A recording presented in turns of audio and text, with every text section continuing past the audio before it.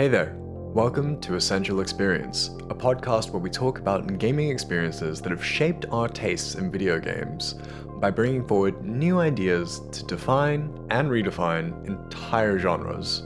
From retro relics like Morrowind and Doom to indie icons that break new ground with unique ideas, we're here to explore what makes us enthusiasts fall in love with our favorite gaming experiences. I'm Josh, your host. I make videos about game design and storytelling over on YouTube, and I stream on Twitch and end up rambling about game design choices while being somewhat okay at the gaming part. In this week's episode, we've got Tom, or Chili, with us to talk about one of his very interesting choices of a really niche game that I hadn't heard about, and going in blind, really enjoyed the stories that he had to tell me about it and made me really want to give it a shot myself. Here's the chat we had. And maybe let's just start off with a little bit about yourself. What do you do? What's your whole deal? Yeah. Hi. I'm Chili. I do streaming on Incompetently Competent on Twitch. My family grew up with as a lot of families did. There was one computer for the household, right? And oh yeah. Don't miss that. Yeah, no, absolutely. But my older brother was always on it, so my parents were like, "Oh, we'll get another home computer, and we'll just give that one to the older brother." And then I just took the new one and just haven't stopped playing games since, really. But yeah, I stream, I play games, I do IT things, I guess. What sort of IT things are you doing?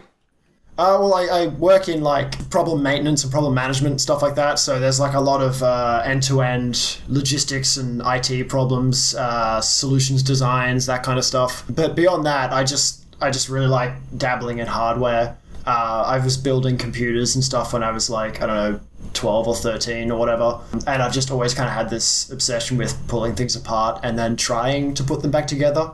Usually not succeeding, though.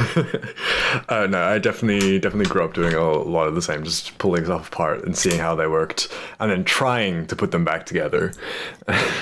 Yeah, no, that I think that's part of the fun of it is you can pull it apart, that's all good and stuff, but putting it back together and actually fundamentally understanding that's the real challenge, yeah. That's the challenge, exactly. That's definitely the great part. So aside from the game that you've told me you want to talk about, what are some other games that really were fundamental to your childhood or have cemented you in your gaming experience? Oh yeah, that's a really good question. The ones that spring to mind, they're probably favorites to a lot of people, to be honest. Elder Scrolls 3 was quintessential for my obsession with video games, as was Diablo 2 and Age of Empires 2 as well, were kind of the trifecta of games that really got me hooked. And then that's when I kind of discovered first-person shooters with Half-Life 1, and that really changed my entire life. But then, things like Mass Effect happened, and Fallout 3, and even Fallout New Vegas, and it was just the games that are super rich in universe and super rich in lore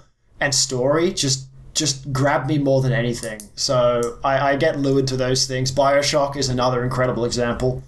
I just get lured to these games that are, I guess for lack of a better word, immersive. Immersive is a great word. It gets thrown around way too much as a buzzword, but it is, I think, a really key part of what makes a great gaming experience, and not just gaming, in any media. But yeah, especially with those late 90s, early 2000s 3D games where Half-Life and Morrowind, those are massive for a lot of people, and I think they're in that nice middle ground where they're recent enough that as a contemporary gamer it's still pretty playable, but they're old enough to have quite a strong sense of nostalgia and to be quite different to what's on the market at the moment. Oh, absolutely. And if you want to take Morrowind as an example, I think that is one of the best examples of world building I've ever encountered. But if you'd never picked up Elder Scrolls 3 and you played it now, it would be absolutely nightmarish in comparison to even Skyrim and stuff. Oh yeah. Just the combat mechanics alone is just. Yeah, the jump from Morrowind to Oblivion is massive. Yeah, absolutely. And it's just absurd. I really kind of like that because to me it was you're brute forced to learn the meta. You have to learn how to do it in game. There wasn't there wasn't online wikis and YouTube guides or anything. It was just like, here you go, you're gonna suck for like 30% of the game, and you'll miss like 80% of your shots, but have fun. And I just really like that. Yeah, I fully feel that, especially like with re-releases of older games. Like when I played through Ocarina of Time and Majora's Mask, I refused to look anything up. Did I feel like an idiot for a lot of those games because I couldn't figure it out? My little monkey brain was like, no, a 12-year-old figured this out back in like 96 when this came out. I can figure this out as an 18-year-old. Yeah, absolutely. And I think that's great, is there is that sense of self-satisfaction of being like, yes, I solved this without cheating. And like that is definitely something I try and maintain for as much as I can, but sometimes when you're playing a game like that, you play Skyrim and it's like, here's a quest marker, it gives you a direction, follow it. Yeah. But then like Morrowind is just a book of text and it just says, figure it out. Walk out of this town, turn left at this thing that vaguely looks like a mushroom, and like, that's it. That's all you get. That's definitely part of the charm, is like it doesn't hold your hand as much. And in what you were saying before about it being immersive, the instructions are all like if you were in a real world situation in that sort of fantasy environment where, yeah, there's like, cool, we know where you're meant to go, but here, traveler, I'll write down these notes so you can figure it out. And I love that. That's great world building, and I think makes for a way more immersive experience than quest markers. I think the best thing, it feels like you're playing like a tabletop game, you know what I mean? Like you've got the journal, you've written everything down, and you're trying to keep track of everything in your own head and on paper, and it just feels so much better. Yeah, and it feels like you properly figured it out, versus like, I know a lot of people really love Skyrim, but as you know, as we've spoken about, I kind of hate Skyrim for how much it dumbed down Oblivion and how much it holds your hand through it. Like we said, the quest markers, the like massively simplified magic. Overall, I think like it's a much less interesting experience, but I understand why they did that for the mass market appeal.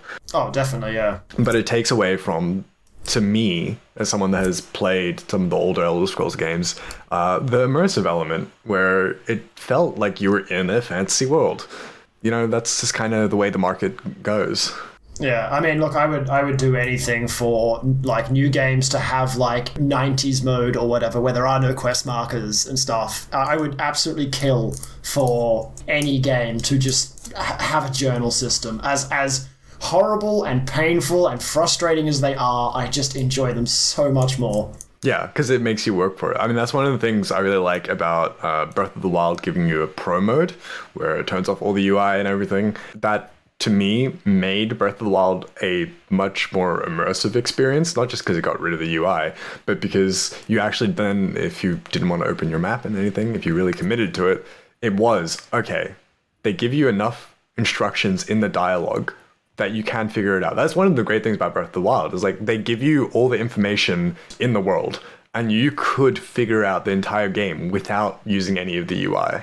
That's actually really cool. I've not played Breath of the Wild, but that has immediately piqued my interest. Yeah, definitely, if you get a chance, definitely do. But on that note, what is the game that you've brought to chat about today? So this game came out like 2002 and was actually overshadowed by the release of things like Morrowind, which is a shame.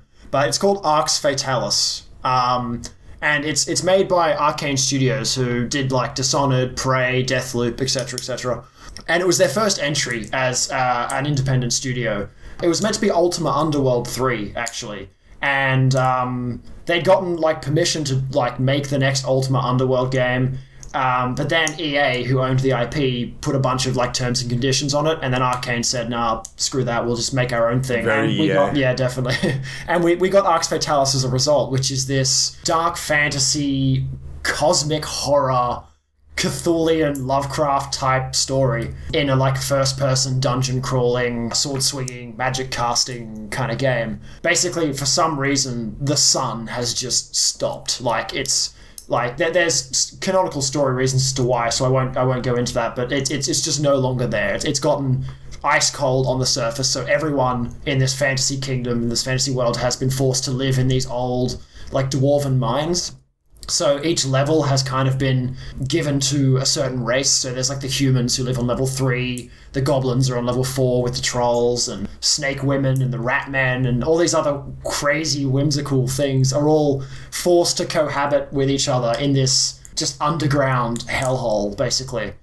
And it's just such an insanely rich world, considering it's only 7 or 8 levels of map. There's so much. I play this game yearly, at least. Like, it's almost ritualistic at this point. It's like, oh, it's August again, time to play Arx Fatalis. And every time I play it, despite this game being, nearly 2 decades old, and despite it being a fairly linear game, I'm still learning and finding new things. Like, the last time I played it, I found out that you can buy stocks for the goblin and troll mines, and you can manipulate the market. Like, it's got so much low-key immersion and so much just world interaction that I just still am discovering. And every part of the game is interactable, and it affects something, and it's branching stories. Like, there's multiple endings, multiple paths, whatever. But it's not, like, done through, like, dialogue choices. Like in, say, for instance, Mass Effect or Dragon Age, you pick, like, a paragon choice, and it has an effect on, who lives, who dies. In Arx Fatalis, it's solely based on what you physically do in the game. If you decide to just ignore this one quest, or you decide to kill this certain person, it just changes the whole world, and it feels like it's breathing. Just for that alone, just wins my heart. I love that, because especially I think in Morrowind, there are definitely characters you can kill, and it just cuts off entire parts of the story. And no, you've decided to go down that route. You have consequences to this action. That sounds terrifying. That whole environment of the sun dying out and everyone forced underground, and you've got this layered world. That sounds terrifying. You were saying it has some Lovecraftian elements, some eldritch horror sort of stuff. Can you talk about that without getting into spoilers? I think I can definitely dabble in it. There's this other spiritual plane. It's kind of the first thing you're kind of granted with, and it's called the Nodin, and it's basically this it's not quite heaven, it's not quite hell. It's kind of both at the same time, and you've got these sort of, I guess for lack of a better word, holy deities, and then evil deities, and they coexist. It's like Earth or whatever. There's good and there's bad people all living together, and basically some of the things that come forth from that realm are very Cthulhian, very nightmarish and Lovecraftian and indescribable, and so much so that one of them actually became my legitimate paralysis demon for several years. Oh, man. And yeah, I'd wake up and see this giant pink fleshy lamprey with claws floating above me, and it's like, oh, fuck. But yeah, it's, the whole fundamental storyline is, and again, you learn this pretty early on, so it's not a spoiler really, but one of these evil deities is trying to manifest himself in the world. And, he's influencing people to start this cult to do X, Y, and Z to bring him in to physical manifestation in the real world. And the stuff that happens there is absolutely absurd. There's worship of ancient meteors and transporting souls and imbuing things with ethereal power. If Lovecraft wrote some sort of dystopic fantasy story set in a dark fantasy world or whatever, it would be something along these lines. It's that sort of style, I guess. I love that. That sounds absolutely horrifying. And as someone that loves Lovecraftian, eldritch horror elements in storytelling, I find in gaming a lot of stories that try to go down that route kind of miss the mark. So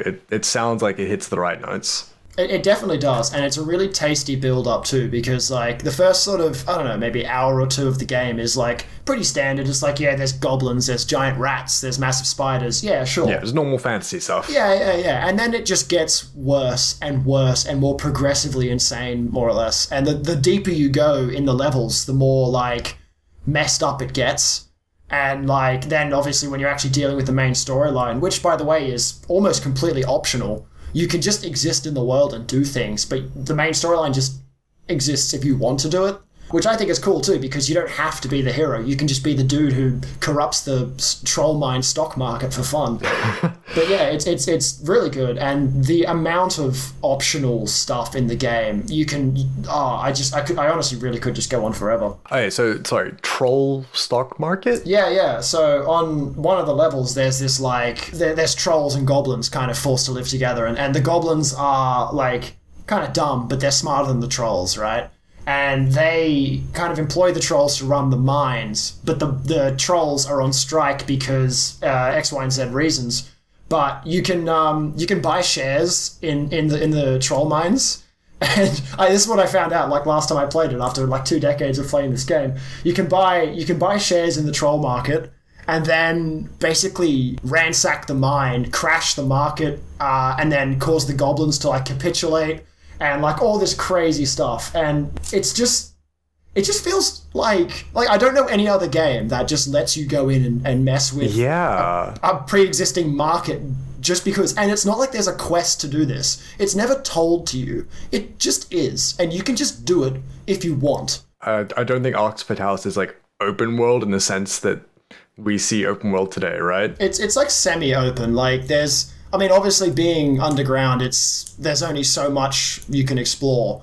But it is, I would say, semi-open. It's like you can go anywhere. Like as soon as you come out of the first level, you can actually just gun it down to the very bottom level and see if you survive. You can finish the main quest in like 10 minutes if you wanted to. Oh, but shit, I love that. You'll probably just get demolished as you do though. But yeah, it's semi-open world, I'd say. Yeah, I mean, like, that's one thing that, like, I really find frustrating about a lot of open world games these days, where they say they have all these systems that, you know, work together and, like, influence each other, but they don't have that sort of, they're just part of the world. Yeah, it's like, I don't know, it's almost like in a lot of newer games, or just games in general, not even newer ones. Yeah. I find that if they add a feature, they really have to be like, oh, here's this feature, look at what you can do. I feel like Arcs just didn't do that. Arcs is just like, yeah, okay, have fun. Yeah, I love that, because, like, especially, like I was saying, like, they just have, like, tons of features and elements, and, like, they're like, oh, we've got all these systems, and there's a UI element for every single system. So, like, it's spelled out there right for you, so it's kind of hard to miss it. And I think that takes away from the fun of exploring. And like you said, 20 years down the line, you finally came across this little exploit. Well, not even exploit, just a way that the system plays out. It wasn't spelled out for you. It was just something that you came across. And that's amazing that you can play this game for decades and still pick it up and find something new. Let me give you an insane level example of how immersive this game is. Okay, so we're just sticking with the trolls and goblins. Another way you can solve this whole troll-goblin mind thing, right, is there's the king of the goblins, and you can scout around and explore and sneak through the goblin kingdom, and you'll find eventually, and I don't want to give too many spoilers, but to enunciate the point, you find out that the king is really allergic to red wine. In his throne room is basically something the trolls want. It'll end the strike, but he won't give it to you, so you have to steal it. But the only way to get him out there is to literally bake him, like sneak into the kitchen, sneak red wine into his lunch, and then he literally he runs to the toilet and locks himself in. Like, and that's how you solve this. Like it's and just on the topic of like the cooking and the baking and stuff, it's not like there's like a crafting menu or whatever. The whole inventory is just interactive. You collect flour, you mix it with a bottle of water, and it makes dough in your inventory. And then you get a rolling pin, you roll the dough out, and it turns it into like bread. And then you can like add apples to the bread to turn it into like apple pie. And then you physically put it on a stove and cook it. That's so cool. It's so massively interactive. And then even on top of that, this is my favorite part, is the magic system. I could rant about how much I love this magic system for endless time. I've never seen any other game do it, and I wish that they would. So it's kind of standard in a way that you find runes. You know, there's like a rune that means create. There's a rune that means fire. There's a rune whatever. And you combine them by physically casting the rune. So you have to drag the spell out with like the cursor or whatever mid combat. So you'll be like running around fighting like a giant spider, and you'll pull out the magic casting and like cast like create fire ball and then throw it at them. Like you feel like an actual magician. You feel like a wizard. I love that. It's honestly the best thing. And then again, on top of that is, there are like you get a journal, your guy writes down the spells as you learn them. But there are also ones that the citizens, the people of the world have not discovered, and you can learn them like just by playing with it. You just mix different runes together and create spells that are not known to the people of Arx. And it's so cool because it feels like you're discovering things in a world where things have not everything's been discovered. Like you play Skyrim, it's like it feels like everyone knows everything. There's nothing new to learn. It's everyone somehow knows about this ancient Dwemer city that's been there for centuries. Everyone knows it's there, but in Arx, there's an entire crypt level, like 8 levels of crypt that just no one even is aware of, really. Like, that's like a third of the game, and not a single person in the game knows it exists. There's like one quest that leads you into it, because it's like set up in the main city, the entrance of the crypt. And like, people think it goes like 1 or 2 levels down, but it goes 8 levels. And it's the most insanely awesome collection of crypt-styled puzzles that I have ever seen. It is the best dungeon exploring experience I've ever seen in any game. Nothing rivals it to me. The crypt levels of Arx Fatalis are absurdly cool. Man, I love me a good dungeon crawl. But back on the magic thing, that I feel like definitely in the Wii era, there was definitely some games where like I think like Okami had the same sort of thing where you like drew out the different characters to do different things, but I haven't played Okami. But the only thing that I found, and I'll send this your way, in the VR space, devs have been doing that same sort of thing where you literally have to cast out the different spells with different gestures to throw fireballs and stuff. That's super cool. But like you said, like that's something I haven't really seen in ages. And I just feel like Arx Fatalis had ideas and stuff that were well ahead of its time, because for this concept to only be showing up in 2020, 2021 for VR, kind of, and like maybe on the Wii, like that's 15 years ahead of time, you know what I mean? Yeah. Although now I'm really hankering for Arx Fatalis VR, because would be actually so insane. And that sort of immersive environment where things aren't spelled out to you, so good in VR. Yeah, you'd actually... I think what it does best is it makes you feel like you're part of the world, like properly.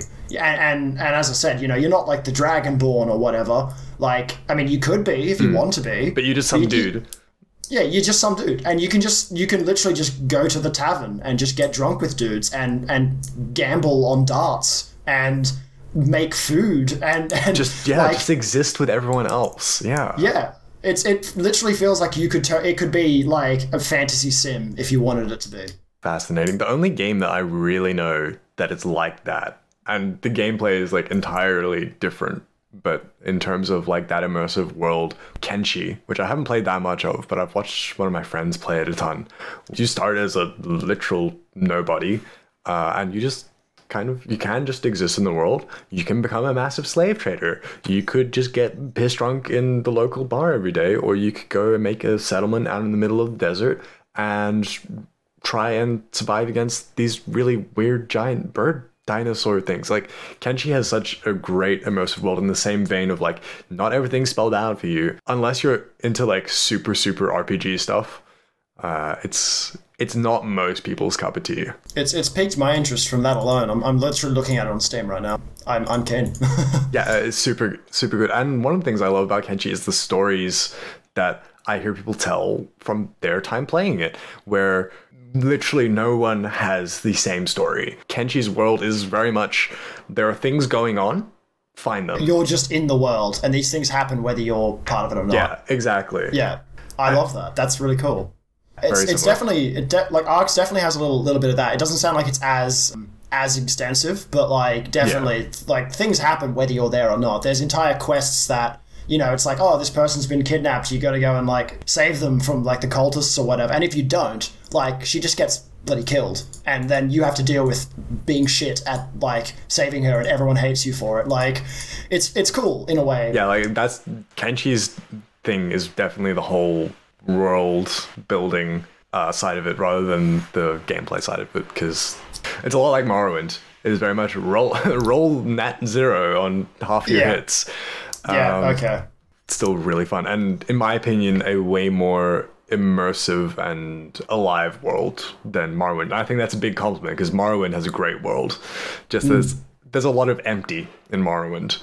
That is true. For like the majority of Morrowind, you're literally just walking through like hills, and they just look the same. Even though Morrowind does have a lot of empty, great environments, and I feel like Oblivion is like the really nice middle ground between Morrowind and Skyrim in terms of like size and density.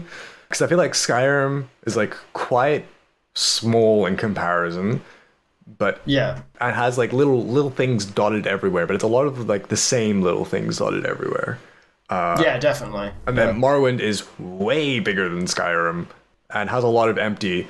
But I feel like the things that you come across, even just the environments, there's such a wide range of environments compared to Skyrim, and the things that you come across are definitely more unique and definitely more tied to each area and the characters that are involved with it. And I think for sure. Oblivion hits that nice middle ground between the more contemporary gameplay and just the way that the systems work are more accessible than Morrowind, but it's not as simplified as Skyrim, and it has like a nice balance of density in the world where it's definitely not as like massive as Morrowind and not as like densely packed as Skyrim, but there's still a lot of stuff going on.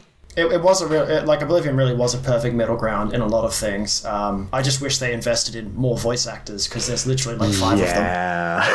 Yeah, God, I forgot about that. Like every third guy is the same orc voice. It's very it gets tiresome, but it's like I can look past that and just enjoy Oblivion for all of its gumpy glory. Yeah, and horse armor. Oh god, I mean we all laughed at horse armor. Oh my god, a DLC for horse armor, and now look at the industry. Yeah, oh god, we were ranting about that on your stream last night. Like, just expansion after expansion for some games. Yeah. But yeah, I mean, are there any other fun bits about Arx Fatalis that you think we should know about? Yeah, definitely. I could go on forever. Yeah, but, no, please. I've got all the time in the world. I want to hear as much as I can.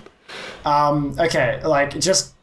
It's the stupidest point ever, but let me tell you this one little nugget of immersion. If you eat garlic in the game and talk to people, they run away because your breath stinks. I love that. Yeah, and there's no spells that don't have a purpose. Every single one of them has a valid use somewhere. In some games, it's like, you cast a fireball or like a lightning ball, and they kind of do the same thing, but like there are functional in-world things that fireballs are good for. You can melt ice with them, for instance. Yeah. But on top of that is, I think, and this is more a testament to Arkane Studios themselves, the DNA and the fundamental concept of Arx Fatalis has been present in every single game they have made since.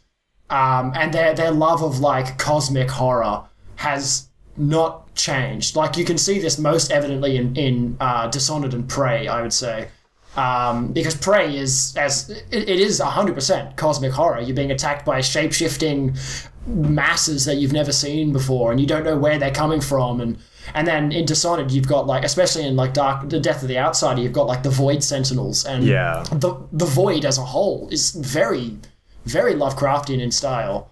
I feel like just Arx Fatalis was the truest, this is Arkane Studios, and then everything else has been built on top of that. It feels like you can see the linear progression of their design ideas from game to game to game, and like especially the bridging one would be the Dark Messiah game that they made. So after Arx Fatalis, Valve reached out to Arkane Studios and was like, hey, we want you to make something on the Source engine. So they made a spin-off to the Might and Magic series, which is called Dark Messiah, which is first-person, sword-swinging magic game, which also is incredible. And if you haven't played it, it is brilliant. It is just as interactive as Arx, although much more linear.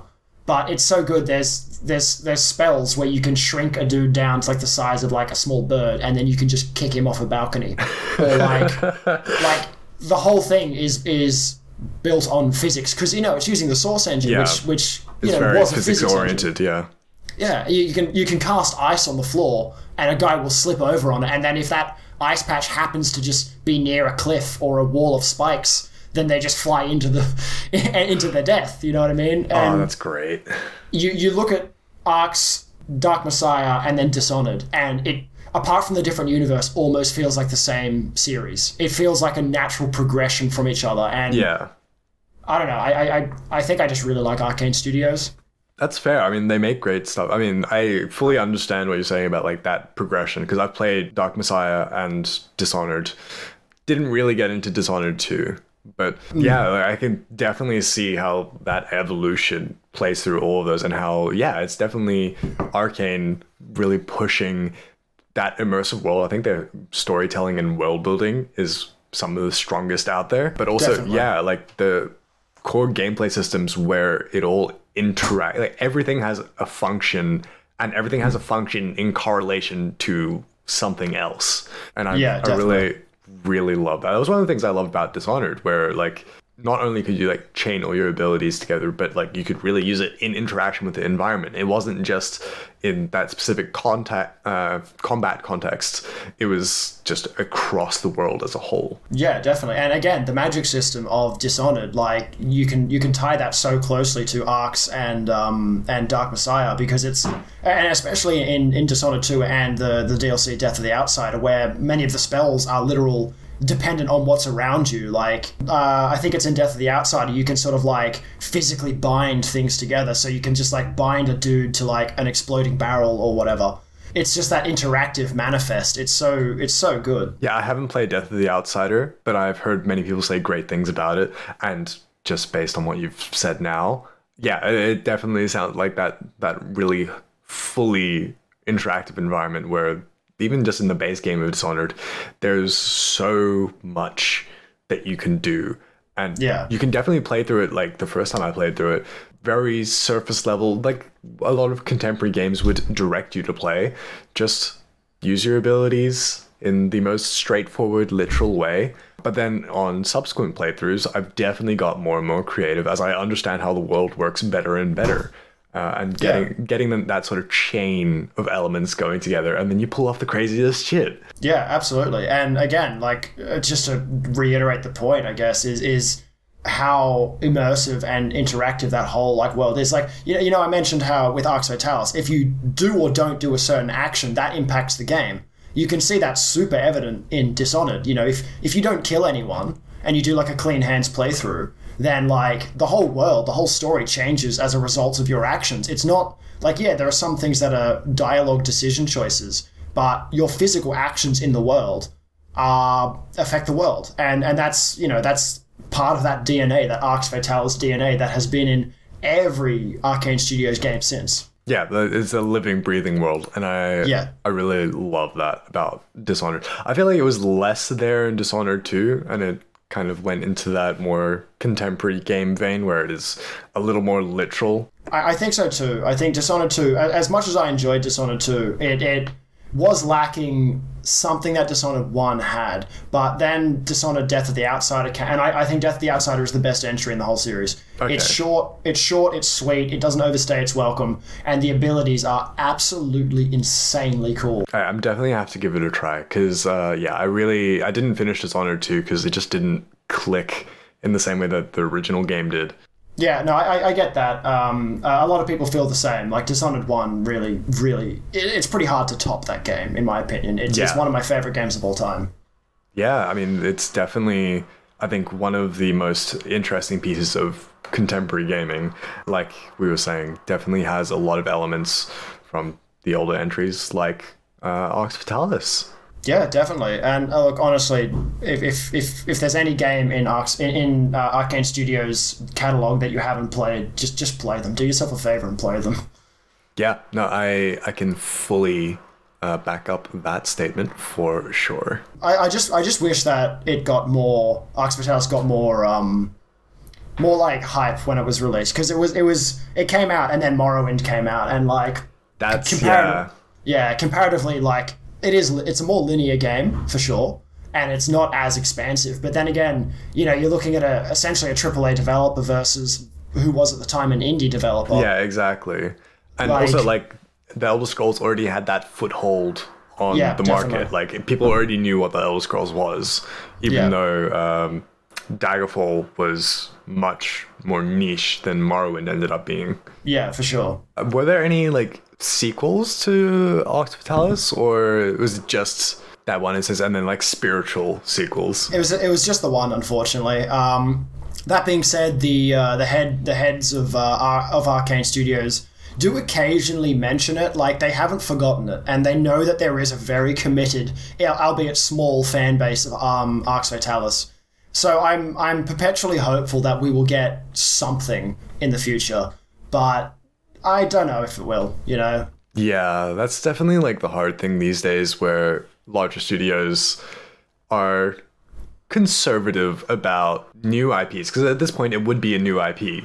It's so far gone from the market that, yeah, like it's basically introducing a new property. And for Arkane is a large studio now, so like it's definitely harder to convince them, hey, take a gamble on this game that people might not like. Yeah, definitely. And like, again, if you look at the reviews, like it did pretty well. Like, I think most reviews were like 80 plus out of 100, but just the market wasn't there because everyone was playing Morrowind. And it just makes me wonder, if Morrowind came out like a few months later, like, would we have Arx Fatalis 2? I wish, you know? Maybe one day. And like we were saying, at least there's been that spiritual succession through all of Arkane's work. Playing Dishonored or Dark Messiah or Prey feels like I am playing Arx 2 in a way. It's just like, as good as those universes are, nothing captured my soul like the world of Arx Fatalis did. Alright, so given that you do a more or less yearly playthrough of it, how much of that feeling do you think is nostalgia, and how much of it do you think is it's just being like a fundamental character trait for you now? Look, there's definitely a chunk of nostalgia. Like, I mean, I remember booting it up for the first time. So, you know how I mentioned that my parents bought that second computer for the family? Yeah. The little guy running the computer store, this tiny little computer store, was like, oh, this game just came out. You know, you've just bought a whole PC to have it for free. And I've still got the disc. That's how much I'm attached to this game. It definitely was a huge chunk of my childhood, as was Diablo 2 and Age of Empires 2, which... again, both games I still play today. Especially, I was just gifted the Diablo 2 remaster, and it's pretty tasty, and it feels good. It's like you're playing that game. It's how it feels to you growing up. It feels like anyway. There's definitely a good chunk of nostalgia, but the fact that I keep playing it and finding new things to do is like, it just keeps me in this perpetual state of bewilderment and just excitement. Yeah, it really proves that it's not just nostalgia, it is a solid game. It's a genuinely solid game, 100%. And I tend to be, or at least I consider myself a fairly harsh critic with games, like, but I think Arx is as close to a perfect game as one can get. That is a big statement. Yeah, like there's not many games in my opinion that are near that. Like, the only ones I can think of are maybe like Mass Effect 2, Fallout 3 in my opinion, but I know that's going to start a whole war. That's a pretty divisive one. Yeah, and then BioShock, I think BioShock 2 specifically. Again, divisive. Interesting that you say BioShock 2, because I know like most people that have played BioShock 1 would say it's like pretty close to a 10 out of 10. But I've never heard anyone say that about BioShock 2. I adore BioShock 1. It's one of those fundamental games that changed gaming forever. Like, it's on par with Doom Eternal, with Half-Life 2, with Half-Life 1 even. But BioShock 2 felt better. Like, yeah, the story maybe was not as, like... Actually, no, that's a complete lie. The story was incredible. And the fact that you're playing as this, like... this big daddy, and you're like trying to prove that you're essentially the whole game you're trying to prove to the people of Rapture that you're not a monster, you're a person looking for your daughter. Or you can go, yeah, fuck it, I am a monster, and just brutalize everyone. Like, it's that same level of immersion. And there are parts of BioShock 2 that, like, especially dialogue, that still pop up in my head just randomly, just random quotes, and I go, shit, like, that game really makes you think. And yeah, BioShock 1 has some good things. The whole, like, would you kindly and the Atlas twist and stuff is really good, but Bioshock 2 just hit the hammer so much harder for me. That's one of the things I really love about gaming as a storytelling medium, where you have much more control over the narrative in when you are given the choice, especially like you were saying. It is a flipped perspective on Bioshock 1. You're seeing the other side of it, but also you get to control exactly what that flipped perspective is. Because, yeah, you could play it either way. That's not something that you really get to see in a lot of other formats. During this conversation, I've come to the realization that I have a real soft spot for games that let you do that. Like, games that have the whole perspective shift on it. You know, you can do it in Arcs, you can do it in Dishonored, you can do it in Mass Effect, you can do it in Fallout, you can do it in Bioshock. I've just realized all of my favorite games. No, that's 100%. essentially have a karma system in it, and there you go. It's a realization from me. Yeah, the sort of full fat role play. Yes, definitely. It's just, and again, also, and I don't know why I haven't mentioned this, but Star Wars Knights of the Old Republic as well. Yes. That game is genuinely perfect, and I'm kind of scared about this remaster, but that's a different topic. Yeah, we're not going to touch that. That's a whole conversation on its own. That's terrifying. Yeah, it's absolutely terrifying. The best thing they could do is have a mode that lets you play it like the original, and then a mode that lets you play it like Dragon Age or something. Like that way, that's the only way you can appeal to new audiences and old ones. Yeah, I mean, look, if it still has the depth of a Dragon Age game, I'll be happy. That's pretty good. But I think that's probably a good point to wrap up this conversation, unless you've got any other things you want to say about Arcs, because I feel like you are one of very few people that will speak about it. Look, again, I could go on forever. Just play the damn game. It's so good. And it's like $5. I think usually you do have to get like a mod called Arcs Liberatus to get it running on modern operating systems, but that self-installs, so very easy. And look, honestly, if you don't like it, you don't like it, but it's definitely worth the price. You know what I mean? Just give it a go. Yeah, I think most people can be like, yeah, $5 is worth a shot. But thank you for just ranting on about one of your favorite games. Just let us know where we can find you. And is there any projects that you're working on that you want to talk about? Not particularly, but thank you for having me on. I stream on Twitch with my partner. We're incompetently competent. We generally just talk shit about video games, and very frequently Arx Fatalis shows up. We do that. We have a YouTube as well, where we sometimes very rarely do things. But yeah, beyond that, that's all. Thank you so much for having me. Yeah, Incompetently Incompetent is a great name. It's what got me to click on your channel in the first place, because just reading it got me to laugh out loud. We were pretty happy with it. We actually originally wanted to be called Shitly Good, but Twitch wasn't okay with that, so we does not surprise me. Yeah. We jumped onto a thesaurus and quite literally found Incompetently Competent, and I think that has a much better ring to it. I think so too. Yeah, sometimes the first idea isn't the best one. Yeah, for sure. But you know, in our minds, we know who we really are. So Shitly good at heart. Yeah. Shitly good at heart, exactly.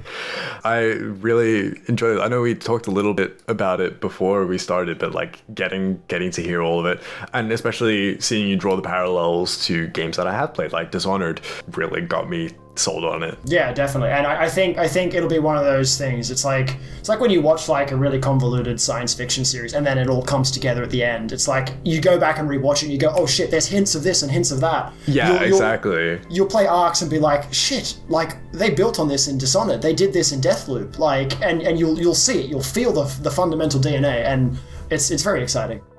Well, thank you, viewer, for coming along on this little journey where we explored Arx Fatalis and its impact on not only Tom, but the gaming industry and Arkane's entire body of work. Links to buy Arx Fatalis and all of Tom's socials and mine are in the description down below. If you want to catch more lovely, fun, exciting conversations like this, hit that red button down below, or on other platforms, follow, and you'll see our next episode when it goes up. Until then, this is Josh signing off and wishing you the best in your gaming adventures.